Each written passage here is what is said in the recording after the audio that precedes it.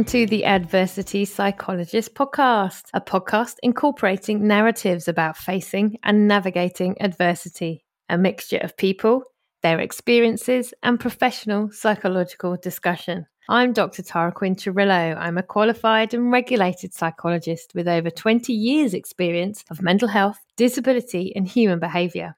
I want to share people's stories of navigating adversity in the hope that through being heard, a dose of compassion and some understanding, we can help others in the face of adversity too. Hello and welcome to this episode of the Adversity Psychologist podcast. I'm Dr. Tara Quinn Cirillo and I am absolutely, I don't even know what words to use, thrilled, delighted, honoured, a little bit terrified to have my former manager, Mr. David Feats, with me, who I admire immensely, and I'm so pleased that he's agreed to come on and be a guest today. But I'm not going to do him justice by introducing him, so I'm going to say hello, David, and you let me know, and my listeners, who you are and what you do. Hi, everybody, and hi, you. Basically, the background of me is a nurse by background, a learning disability nurse, and I've been qualified now for 30-odd years. 30 years, I think it is. Yeah, 30 years this year, which is quite frightening. Congratulations. Thank you. We worked together about 15 years ago, it is now. No, not 15 years ago. No, it isn't. It's about 7 or 8 years ago. It's 15 years when I started. So, yeah, quite a long time. I'm also a homeopath, part-time, very part-time, and I also tutor with the School of Homeopathy down in Gloucestershire. We tutor students as well from around the world. So we have an international student basis. So from Australia to Hong Kong to America, only about 3 in the UK. And a lot in Finland at the moment, so a whole cohort in Finland. So yeah, quite a varied role. That's exactly what I was thinking about. So this morning, as I was coming into my clinic, thinking about the day ahead, I was just thinking what a varied kind of life you lead and how many different hats you're on. Because I know when we worked together, we were in a team for people with learning disabilities. So it was a community team and we provided support to adults, didn't we? But even when you were doing that job, you had other hats on as well. And obviously, as we got to know each other, I got to know you. And obviously, all of these years later, now I'm kind of working independently and doing my podcast. You were one of the first people that I thought of to come on and talk about the adversity that you've been through, because although on some episodes I've focused just on specific types of adversity, what I really want to show people is that sometimes we have multiple things happen in our life. Sometimes they may all be at the same time, they may be in succession. And how do we handle those? What do we perhaps learn about our coping skills? What do we perhaps realise about in terms of how that may shape our lives and the course that our lives take? So your story came to mind straight away, and I reached out hoping that you would, a little bit of secret fingers crossed, that you would agree to come on. What I'm really interested in is your childhood. And you said you're comfortable talking about that. And I think it will resonate with many because it kind of started you on your journey of kind of self-discovery, didn't it? And it did. And shaping the person you are now. Exactly. And I think it's quite interesting because there's an adversity at the start of school, the schooling age of about 4. And then there was adversity at the ending of school at 15. So it was sort of like a sandwich, basically, of adversity. So I think I had a really good childhood parent-wise and brothers-wise and stuff like that. But I think really the first experience that I can remember back not being diagnosed with, but going through treatment of Hodgkin's lymphoma stage 4 at the time. So it's both sides of my diaphragm, and it's extremely rare for a child to have it then. It's 1974, so that's 48 years ago now. And I had my spleen removed and I had some lymph in my neck removed. And although I didn't know what was happening to me, because I wasn't the brave one, if you want for a bit of expression, my parents, seeing me go through it, were the brave ones because they had to help pin me down when I had chemotherapy done in my forehead at the time because my veins, I wouldn't sit still long enough. I was struggling, so they stuck it in the forehead. So, yeah, that was quite a powerful preschool experience, from being separated from mum and dad and being in the hospital to all the follow-ups that still continue today. Yes. So that it isn't just a discrete episode in time, isn't it? And actually what I'm thinking about as well, it isn't just about the actual treatment, but it's the impact, the memory, how much you were able to process at that age as well, but also, of course, what it would be like being a parent, seeing a child going through that. Yeah, and I always think of the parents when I see something on the news or whatever, because the parents are helpless at that point. And the next one, which we'll talk about, is I was helpless at that. So I've got a sort of a sense of what my parents were going through at the time, because they had 3 children at the time. I was the youngest. So I think at one time they bought a caravan to live down the road from the hospital on, because those days you didn't even have parent accommodation and stuff like that. And also not an experimental treatment, because that's not it wasn't that pioneering, but it was a treatment that they don't use much now, which was MOP chemotherapy, which is basically one of the chemicals was mustagen, which is like the chemical weapon they used. So I can still remember that smell. That's one of the things that comes back is if I smell anything, not mustard, because I actually love mustard, if there was a smell of something, I know when I worked in Croydon, I was at the hospital, I would walk past the chemo unit, and I couldn't ever go into that unit. And everybody who I worked with knew I couldn't, so I'd never go to a meeting in there, because the smell, I would just vomit. So if I smell memory, so powerful, So it's just one of those things, because it was so on my forehead and I could smell that poison going in. That's what it smelled like. I very, very rarely get that smell, but if I do, I know it, because it is like a heave-ho kind of reaction to it. Yeah. So when we look at that psychologically, that's your brain's way of protecting you, because that smell is associated with that quite traumatic experience, I imagine, as well. Exactly. And I just think, and also it's sort of affected in 2 other major ways, really. One, which I'd call the beast, which we'll come back to, is but I went to acupuncture, and this acupuncturist asked me if I was enjoying the treatment. And I went, yes, why? She goes, well, you don't look relaxed. So if I lay on a couch, like a treatment couch or something, and I have to lay facing up, I'm rigid.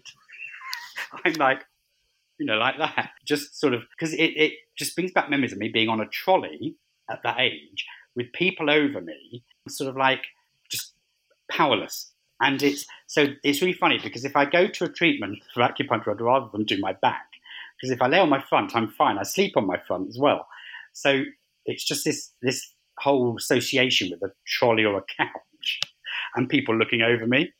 And I wonder if there's something, isn't there, about that human beings, we like control, don't we? And we fear situations where we're not in control, and our brain's really good at remembering situations. Even if 4-year-old you might not be able to remember, maybe visually even some elements, that the body retains memories as well, doesn't it? And as you say, from smells, sounds, all sorts of subtle things. Yeah, so that's the interesting one. But I think at the time, if you look at the statistics of that cancer at that time and childhood, it was only a 40% survival rate. So I just feel so lucky that I was here, and whatever treatment they had, at the time isn't good for people now, but that's all they had at the time. So I'm just grateful that it worked, really. But the checkups I have are still every 2 years, and they were yearly. And I remember the conversation with my consultant. Oh, I'm going to see you 2 yearly now. And I was so excited.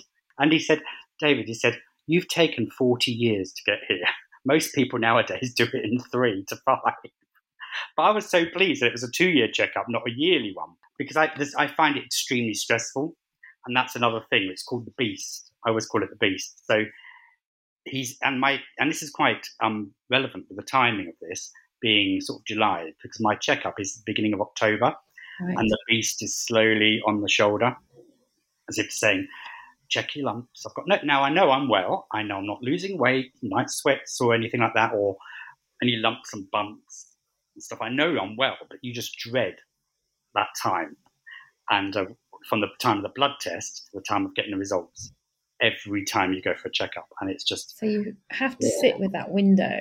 And I guess for people listening who might not be familiar, the kind of checking, that's looking for possible signs that are of concern. So there's certain things you're supported to look out for. Yeah, so I check myself for lumps and bumps in lymph glands and stuff like that. But the blood test is a full blood count of everything you can think of. Now, in a way, that's a positive, because I have an MOT every 2 years. And as I'm getting older, that's quite useful to have.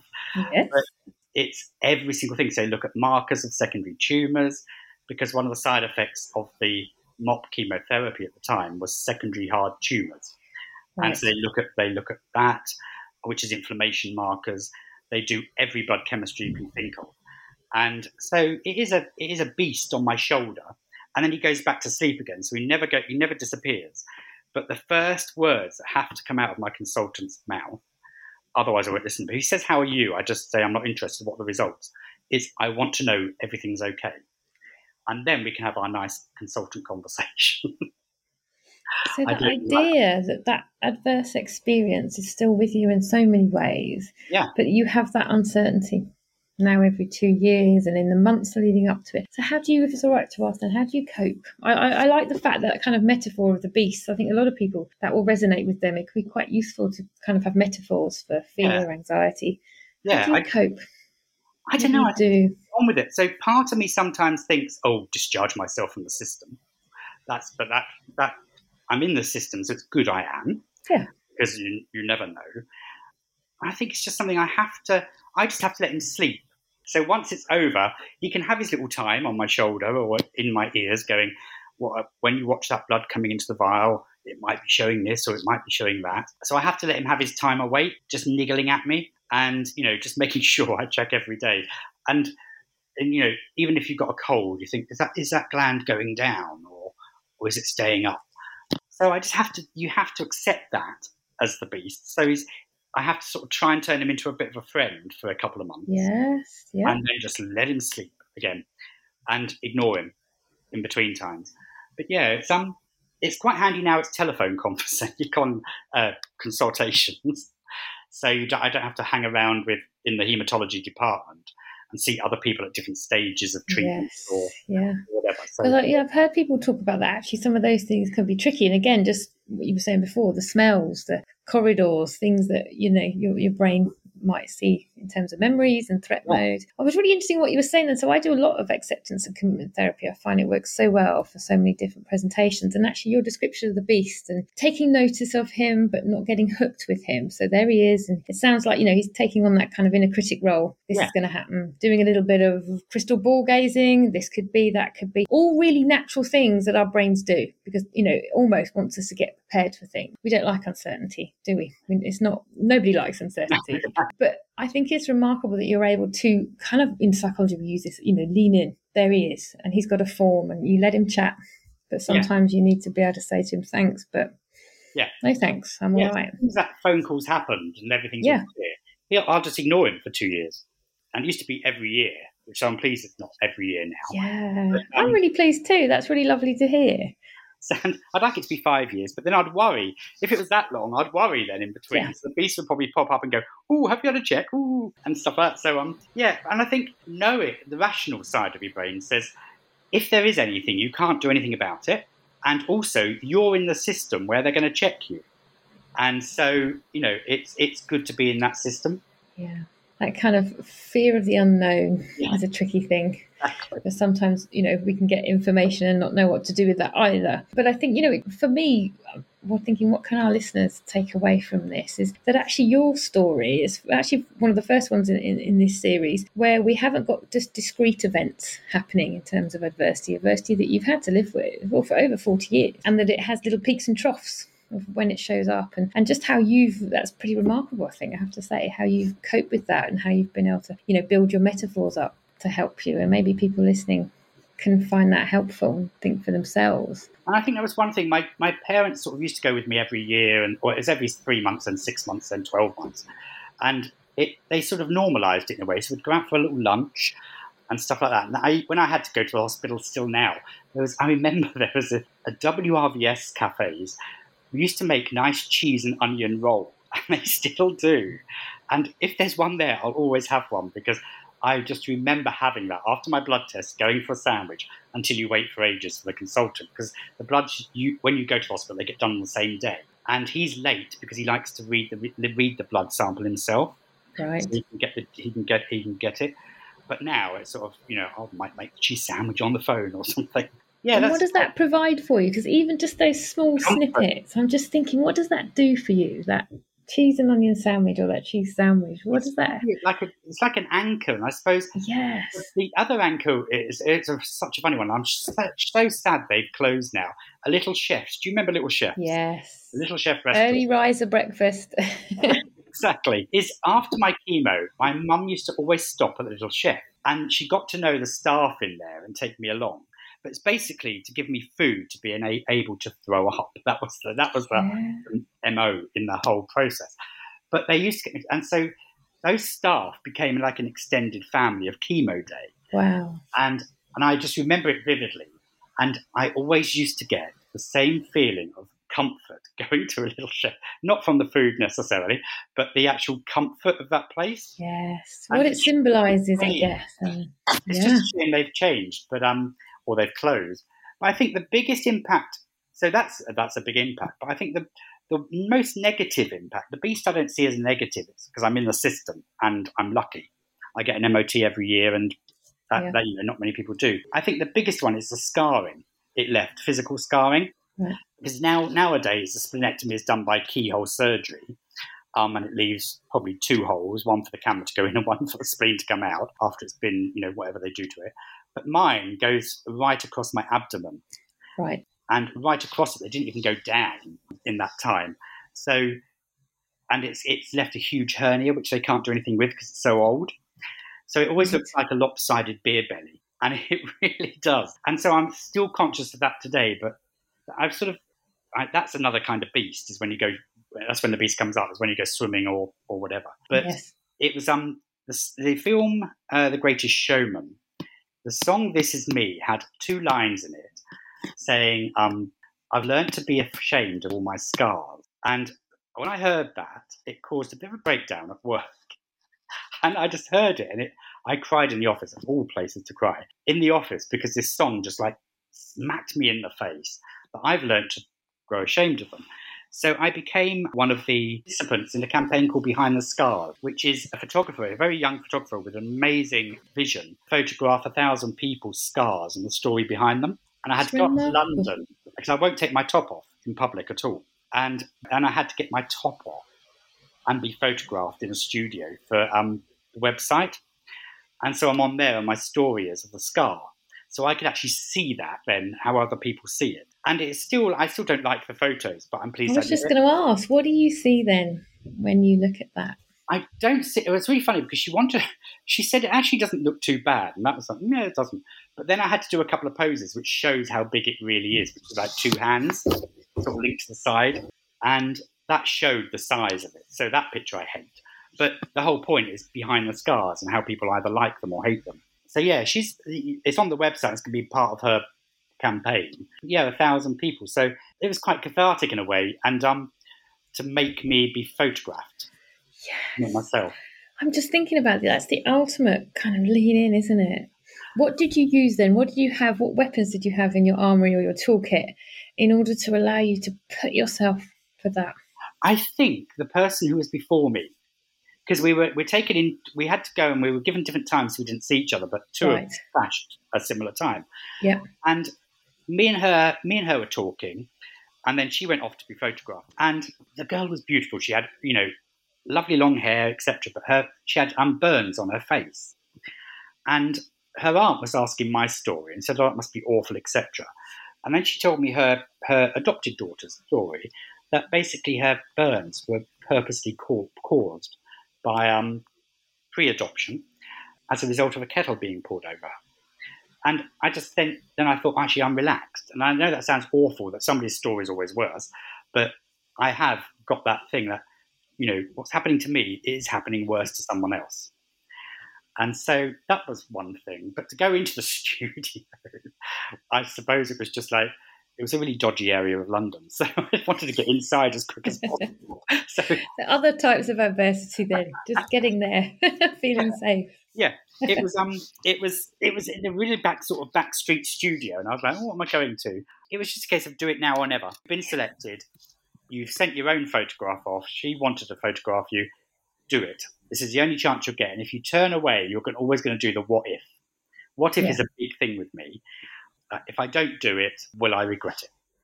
You must know exactly what questions I'm going to ask before I've even asked them. So that was going to be my next question, because what I love, and I ask a lot when I'm doing acceptance and commitment therapy with people, is when you're struggling with something, should I, shouldn't I, it's a real value, I really want to do this, is, if you look back over the end of your life, what do you want to be able to say?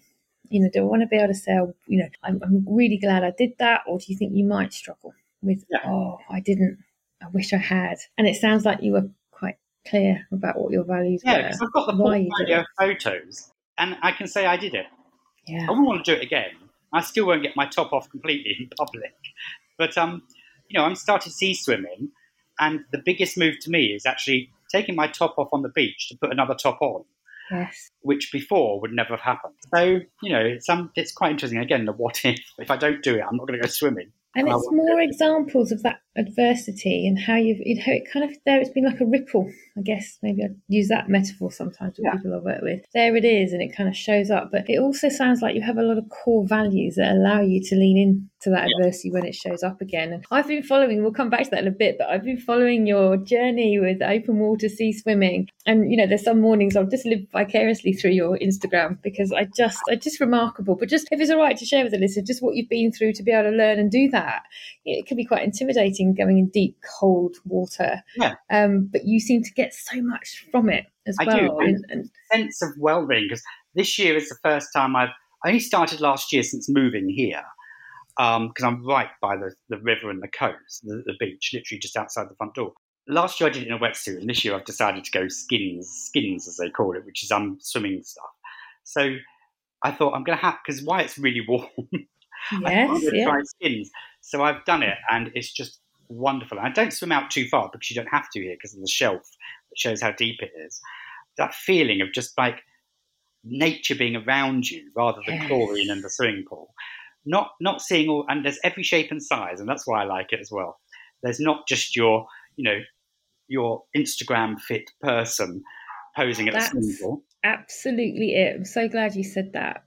So there's two things there that I've picked up on, that because I'm just thinking, people that are listening that are facing adversity, or have been through or are continuing maybe a longer journey like yourself, is what things help you cope? How, because you've really transformed your life in the last couple of years, haven't you, in terms of your health and well-being journey, which I just think is marvelous. But the thing about, I love, I scuba dive, I love sea swimming, open water swimming, and you're right, you can't quite describe, I'm sure we won't do it justice on a podcast, that feeling of being in salt water, particularly, I find, and nature, but everybody doing what they want regardless of body shape, size. And I love that. That's part of it, actually. I think. And I think the beach where I am has probably got teenagers having a barbecue just leaving off college or sixth form at the same time as us lot middle-aged professionals going out for a swim just because we want to have a dip, to the pensioners who live down the road going for a dip together, and then you've got young kids in their dinghies being tied to their parents so they don't float away,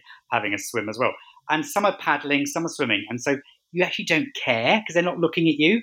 Whereas in a swimming pool, I do have that conscience that somebody's looking at the scar. Because I remember kids pointing out to when I was swimming as a kid, because they would. We all pointed out things as children because you're don't mean offense. It's different. It's curiosity. Yep. And so, it's just nobody's looking at you. They're trying to get into the water because it's so cold. What's that called? They're concentrating on. They're concentrating on just breathing, as I do sometimes. We can get, once it gets to your waist, and we can do this. I sometimes in the river estuary bit, and that's when the waves are less. But in the sea, you don't have any option to get in quick because the waves are hitting you anyway. So it does go over your waist, and you're too late. It's the kind of what I call trying to do it gracefully before the tide just does it for you. I've given up on being graceful with sea swimming. But hopefully I'm going to try it. Now I'm in skins, it'll give me longer to get into my wetsuit, and then I can hopefully do the winters. So I'd like to get into doing a bit of winter swimming.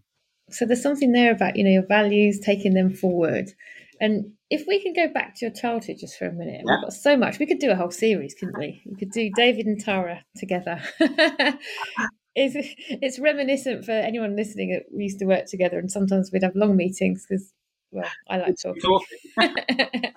At least I can get a word in on this one. Yeah, on the podcast, you're allowed to answer and speak. I'm so interested also just in terms of other things that you've been through, because you had quite a lot of adversity in childhood, and you agreed that you're happy to talk about this, which I'm really honoured that you do, but just how it shaped you as an adult, so then the way your life's gone. School as normal, just country school up in Suffolk, primary school and secondary school, all fine.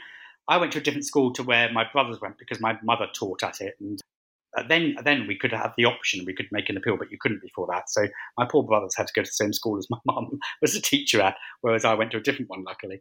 But I think the biggest impact on probably me from the age of 4 was at the age of 15 when my brother was killed in a car accident, and he was Right. his eldest brother. And what it showed to me was just how your life can change in a split second. So we were having friends camp on. I remember we were having friends camp on our lawn at house, and they were from France. My brother had gone to the Silverstone Grand Prix because we were quite not a racing family, but we really loved all going to the car races. And I remember my dad waking me up and just falling to pieces on the bottom of my bed. And I was 15 at this time. Gosh. Saying, we've got to go to the hospital because your brother's been in an accident. So we all piled in the car and had to drive quite a way in Suffolk to the hospital he was taken to. And then we had a week of him in intensive care, and then the machine, the doctors agreed to turn the machine off because in those times, intensive care was literally just a respirator and a heart monitor. They didn't have all the engineering these days of intensive cares. So, and hydration drips.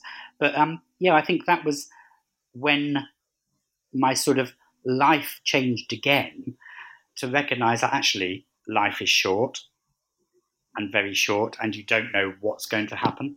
And also you don't know people, because John was 5 years older than me, so he was 20 when he died.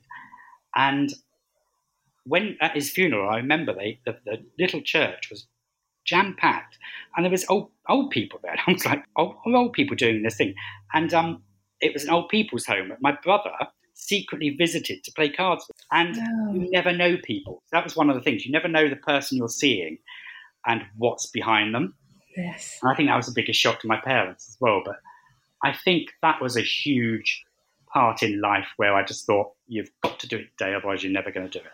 But it's you don't know the person, and life is too short, and you haven't a clue what people's stories are who you're sitting next to on the bus. Because what I've really noticed, and when I follow your Instagram, which I follow avidly, is that over the last couple of years particularly, there's been a real shift, hasn't there, in that kind of mind-body approach. And I'm just wondering how much of what you've been through, as you say, your illness, coping with that acute onset traumatic experience, the loss of your brother, but how that's kind of shaped your view of the world, your rules for living, all of the things that psychologists are quite interested in when we're working with patients. We're all typical psychologists.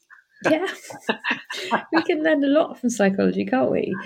How has that shaped you as a person? What is it that's particularly, even just now, actually, in the last couple of years, that's got you into the kind of mind-body, looking at transformation, I guess? Yeah. So when we were working together, I'd started my homeopathic training, which was a 4-year, minimum 4 years, and then 2 years or 18 months supervisory practice. And I think I took about 7 years, I think, to do it, because it was a working full time and studying. I don't know how you did that, because the team we were in, there was a lot going on. We did remarkable work as a team. I think I always look back on that time with absolute fondness. Yeah, it's not a job that you can just go home and switch off from. So I'm always in awe that you could study and work.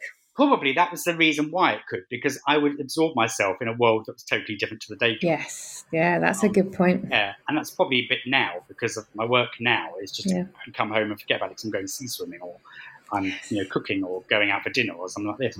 The reason why I went down the homeopathy route, because I think a lot of people probably wonder why, I wonder why sometimes, but was somebody said to me, you should be a homeopath. And they said it about 3 years prior to me starting my course. And I was looking at something to do, and I'd also got accepted at a seminary of all places to do my theological training. It was non-faith based, so it was completely interfaith. And I was going to sign up to 5 years for seminary at the time. And then I thought, what will I do with it? Because, I'm not going to give up. And because it was non-denominational, you couldn't get a job afterwards. You had to be self-employed in, ceremonial and stuff like this. Yes. And I thought, actually, this is 5 years. Homeopathy will be 4 years. Let's do a quicker one. And that's why I applied. I like hearing about, not everybody does things for these big grand reasons. Sometimes it just makes sense to. Yeah. We fall into things, which I sometimes think is meant to be as well. Yeah. So I went to see a homeopath who was a very good homeopath in Brighton. And she was one of the only people who could make me cry. She really was. And it was because she held up a mirror to the real person sitting in the chair. What she prescribed was the most amazing experience, because I was telling her about the story like we're doing now, and she was looking at suppression points. And like you do in psychology, or we do or you do in the psychology world, you look for those traumatic points and those trigger points, etc. In homeopathy, we look at suppression points. So what was it when I was younger that I'd suppressed? And what was it when John died that I suppressed? And how did that affect my immune system, the physical side, and how did that affect the emotional and psychological well-being? So it's a real holistic approach to the well-being of somebody. And I just remember her noticing something. She turned around to me and said, "Do you cry?" And I went, "No, I don't." And that's one thing from my brother's funeral, is that I don't cry. Right. Unless it's it's a sudden build-up and then it's sort of a few tears. I remember it was just a horrendous emotional time at his funeral for me. And I was not taken away, but I was quickly whisked away afterwards, because I can just remember sobbing. And so sobbing now to me is just, I can't do it much. And but she managed it, and she did it. She said, "I want you to take these tablets and this formulation, and then come back and see me. And we're going to talk about this again." And literally, I was in floods, and I was swearing at her. And she goes, "I don't mind if you swear at me, because I'm paying you to swear at me. You're paying me." So like a complete catharsis, basically. Yeah. What do you get when you're helping people? Because, in your career, you've had such varied things that you do, all in a helping capacity. But I'm just thinking particularly with your homeopathy, what do you get from helping people? The one thing if I can, is to stop people taking medication that they don't necessarily need. There's another word, like people with low mood. If I see somebody with skin and they were depressed, then I'd refer them back to their GP straight away, because I totally believe in working as a complementary therapy, not an alternative therapy. Right. That's interesting. Yeah, that's a complete difference in my mentality of what I do. If I notice somebody's in a low mood, I'll try and help them get out of that low mood, because is it because of the skin, or is it because of something else? Yes. Or refer them on to counselling, or refer them to other areas. So to see somebody going out of clinic happy once I discharge them, and if I don't see them again, we do an MOT probably every 6 months, and that can just be a phone call, because I don't want them to waste their money either. Ever the ethical David. I'll never be rich. So I'm also wondering about the compassion element as well, because there is a scientific basis for compassion, that doing acts of kindness, being compassionate towards other people can help us and our well-being as well. And I certainly get a lot from giving to others. Yeah. I think definitely I've always worked in the hospital-y kind of health kind of setting, because I think that's probably one of my most, during my cognitive period of development, most of my time has been one. So I still feel comfortable. Like when I did the job in Croydon and I was in that acute hospital, I loved it, except for what the units I was talking about earlier, because it's like home. It's not home. Yes. So, there's some kind of security there, or containment or something. Yeah. I've worked at home with homeopathy as well, and I don't like it. So I've got a clinic, or just before the pandemic, we sort of whittled it down a bit, but still a clinic. It's actually nice to go to a clinic setting. So, I don't know. I think what I like about homeopathy is if you can help somebody gently come back to their homeostasis, or their equilibrium. And we call it vitality, or vital force, in homeopathy. So I've turned that round to be vitality. So if somebody's got low vitality when they're coming in, and they're leaving with vitality, then we've succeeded. I love that concept. Yeah. I've never heard of this before. There's something quite empowering about that as well. I think people getting choice over what they do, making an informed choice, they can read up on things. Yeah. But just looking, from your journey, just a 4-year-old little baby, really going through all of that, and how it shaped you as an individual. But do you know what really strikes me as well, David? It's not just how it shaped you and your career and your interests, but your values and your ethics and your ability. And I'm just wondering whether that drew you to kind of patient work, that ability to know what it's like to be on the other side and to feel scared and not know what's happening. I think that was a lot to do with parental. Yeah. My parents have always been honest with me what happened. They've never, ever as an adult, when I was about 12 or 13, when you get conscious, you don't want your parents in the room with the doctor. Yes, yeah. I remember my first time being allowed to go into the consultant on my own to be told the results. And then they followed afterwards, once I've been told. And that was like a real big empowerment thing at the age of 12 or 13. And then they as an adult, they never made me go. When I've moved around the country with my training, stuff like that, I've always said I need to be referred to another haematologist, because of this, and this. And they do it. And I think, what was the question? This is typical us.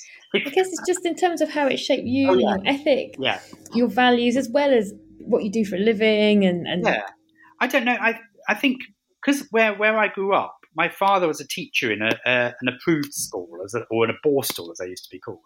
And we lived inside there. And I saw such sadness in some of his pupils from a very young age. And I grew up with them. And then how I got into nursing was totally by mistake, because we used to have the Handicapped Opportunity Play Scheme, as it was called then, come to the school every summer. And I would go and play on their equipment with all my friends. And then, we'd get to know the children who were also there, who had learning disabilities or physical disabilities. Yes. So as I got older, I became a helper in my school holidays. So every Tuesday and Thursday, I used to give up to go and play on their equipment, but you'd be able to look after somebody then. And I think seeing those boys in the school just made me think it's either that life choice, because they were there for a reason of, family reason, or even crime.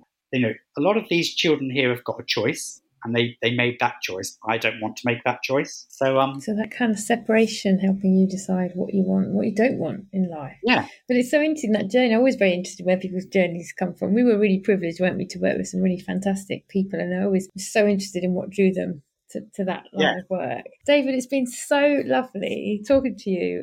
It's like old days. This episode could go on for hours, couldn't it? I have to have you back on again, because there's so much more I could talk to you about as well.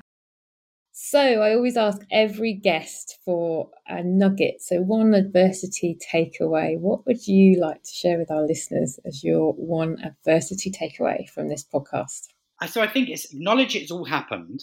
Acknowledge your own beast, if you have one, and just let it be. And I think that is key. So just let life be, just let it continue. But you have to acknowledge those times when your beast might come up and just have a chat. I love that. It's really act-based. Thank you so much. So lean in, pay attention to that I always beast. do that. I'm visualising that beast. I don't even know what he looks like, but he's just there. But it's to you, that metaphor helps you identify when he's showing up, how perhaps he's trying to dominate you, change the way you behave. If people want to find you, where can they reach you in terms of your social media? Which is simply_wellbeing_org. So simply wellbeing.org. Yeah. Value-based swimming and wellbeing stuff. I will have to get down to Shoreham and we'll have to go for a swim. And we'll have to go for a swim. I've done scuba diving in Barbados. Right, there's definitely a plan there. So I'm not a massive fan of UK scuba diving either. So maybe we'll do a podcast episode from Barbados. I'd definitely be up for that. Exactly. Thank you so much, David. It's an absolute honour. I can't wait to get this episode out there for people. And thank you just as well for sharing your story, because I know you've been through a lot in your life, and I really appreciate you being able to share that with everyone that's listening. So thank you so much. Thank you for one at last. Let me get a word in, because when I used to tell you, I didn't. I could edit you, couldn't I? Oh yeah, that's true. Thank you for listening to this episode of the Adversity Psychologist podcast. It's so lovely to have you here. I'm Dr. Tara Quinterillo, and you can find me at drtara.co.uk. You'll see everything I'm up to, free resources, my media work, and my new COVID recovery clinic as well. Remember to please rate and review my podcast. It really helps people to benefit from the narratives of overcoming adversity if they know where to find us. The Adversity Psychologist podcast, helping you one step at a time.